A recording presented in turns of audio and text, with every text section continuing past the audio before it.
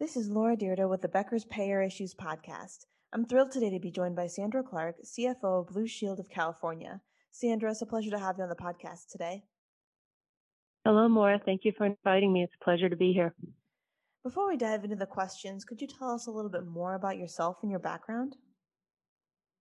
Of course. I've been with Blue Shield as the Chief Financial Officer for almost 3 years now. It's my first time in a health plan and my first time in a nonprofit.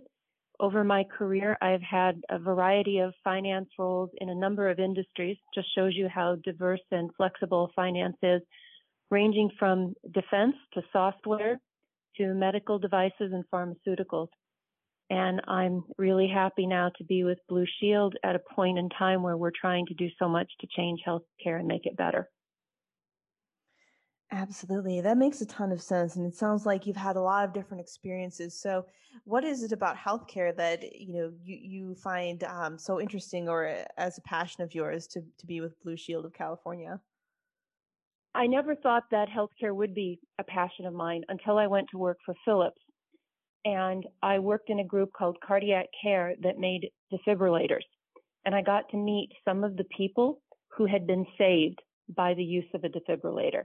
And I started to appreciate just how powerful being in a healthcare company and what you could do for other people, the good that you could do, just how big that was on a local scale and on a global scale. And it just really got my passion sparked. From there, I got the opportunity to be on the pharmaceutical side and see what high quality, well-made drugs can do to improve the people's lives, and certainly seeing what a lot of sharp people with a passion and a drive and a sense of urgency have done related to this pandemic reinforces that. And the last piece of the puzzle is around a healthcare system that's worthy of our family and friends and sustainably affordable. And sadly, we don't have that everywhere in the U.S. right now. And I share Blue Shield's passion for trying to make that happen. That's fantastic. And now, especially during the past year, I'm sure you were very busy. How did Blue Shield of California respond to the financial challenges that arose during the pandemic for hospitals and providers? When we realized how severe the impact was going to be on our providers and on the hospitals, we decided that we needed to use our resources to ensure there would still be a robust network of providers to serve our members after the pandemic ended. As I said, our mission is to ensure that people have access to high quality care at an affordable price. That can't happen if providers are unable to stay in business and serving their patients. As part of our response, we provided well over $100 million in direct financial support to almost 250 healthcare providers in California during the pandemic. And it was part of a $200 million provider financial support program that we announced last April. The biggest thing that we did more was to make advance payments. So we directly funded payers. And this was not an acceleration of payments that we already owed them for services provided.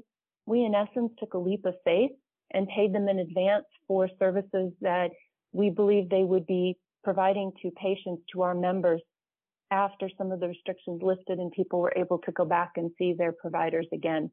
The second thing that we did is that we restructured provider contracts so that instead of being paid on a fee-for-service basis, meaning that they were only paid if a patient showed up and needed care, they were on a value-based or capitated contract that provides them with a base income every month, and then it gets adjusted from there based on the type of care that is needed.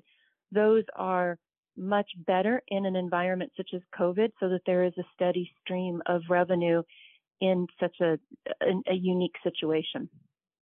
That's a really great point, and nice to hear that you were able to do that for the providers and making sure that they were able to have a spot to continue operating, obviously, after the pandemic was subsiding a bit.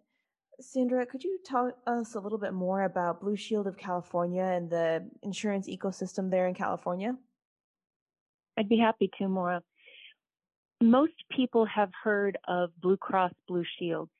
It's a very old, established association of health plans, The Blue Cross Blue Shield Association is headquartered in Chicago. Each of the plans is an independent company, and we are joined together through our affiliation and our licensing with the Blue Cross Blue Shield Association. In California, unlike in a lot of states, the Blue Cross plan and the Blue Shield plans are two separate companies and compete against one another. And I would say California probably has every possible insurance company out there offering some form of coverage within the state. So it's a very competitive market. There are three major players. Blue Shield is one of those top three. The other Blue plan is the second, and then the third is Kaiser Permanente, which, depending on where your listeners are located, they may or may not be familiar with that organization. The other thing that I would highlight is, like many of the Blue Cross Blue Shield companies, Blue Shield of California is a not-for-profit company. That does not mean we're a charity, but it means that we are striving to earn no more than 2% income as a percent of our revenue. And if we do happen to earn more than that, we have a formula where we give back to our members and to our communities the overage, excluding unrealized gains and losses.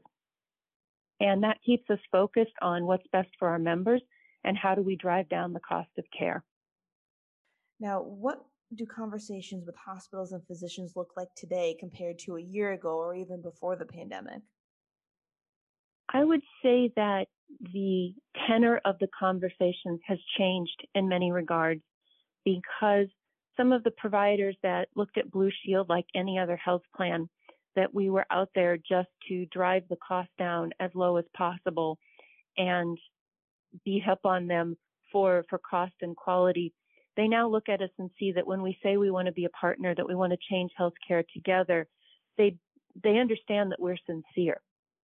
And we have demonstrated that through the actions that we've taken, particularly financial, but in other ways to help them with tool adoption, to make their practices more digital, for them to be able to continue to see patients in different ways to help raise the overall quality. So I think that's been a huge difference.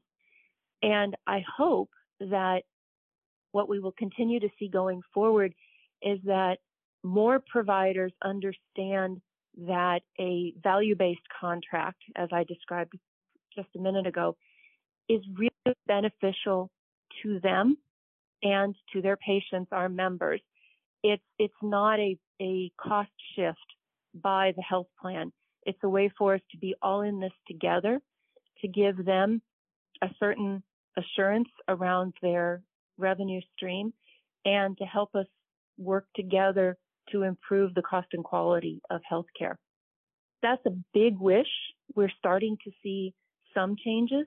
And as I said, I think that the good faith that we demonstrated, our sincerity when we put well over $100 million out there to help these providers, will hopefully give us some credibility as we continue that conversation.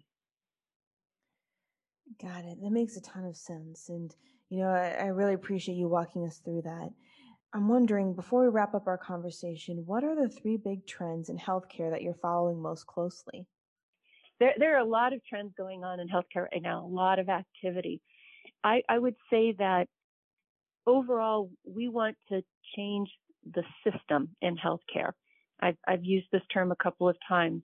We want to create a healthcare system worthy of our family and friends. That means really high quality and an experience that our family and friends, who are members as well, would want to have when they have to interact with the healthcare system.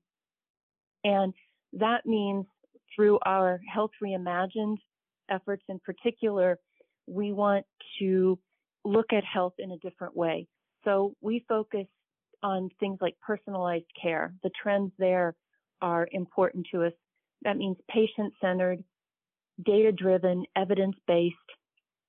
It's much more consumer-friendly and much more specific to the individual members.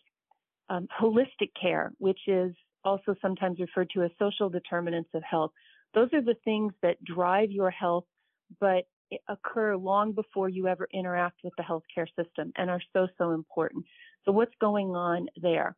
And then this really big bucket that I guess you could call high tech, high touch support, which is where these digital tools come into play to make sure that services are safe, effective, and efficient. A great example of this is telehealth. We had been on a path with a number of partner providers to expand the use of that more than a year before the pandemic hit.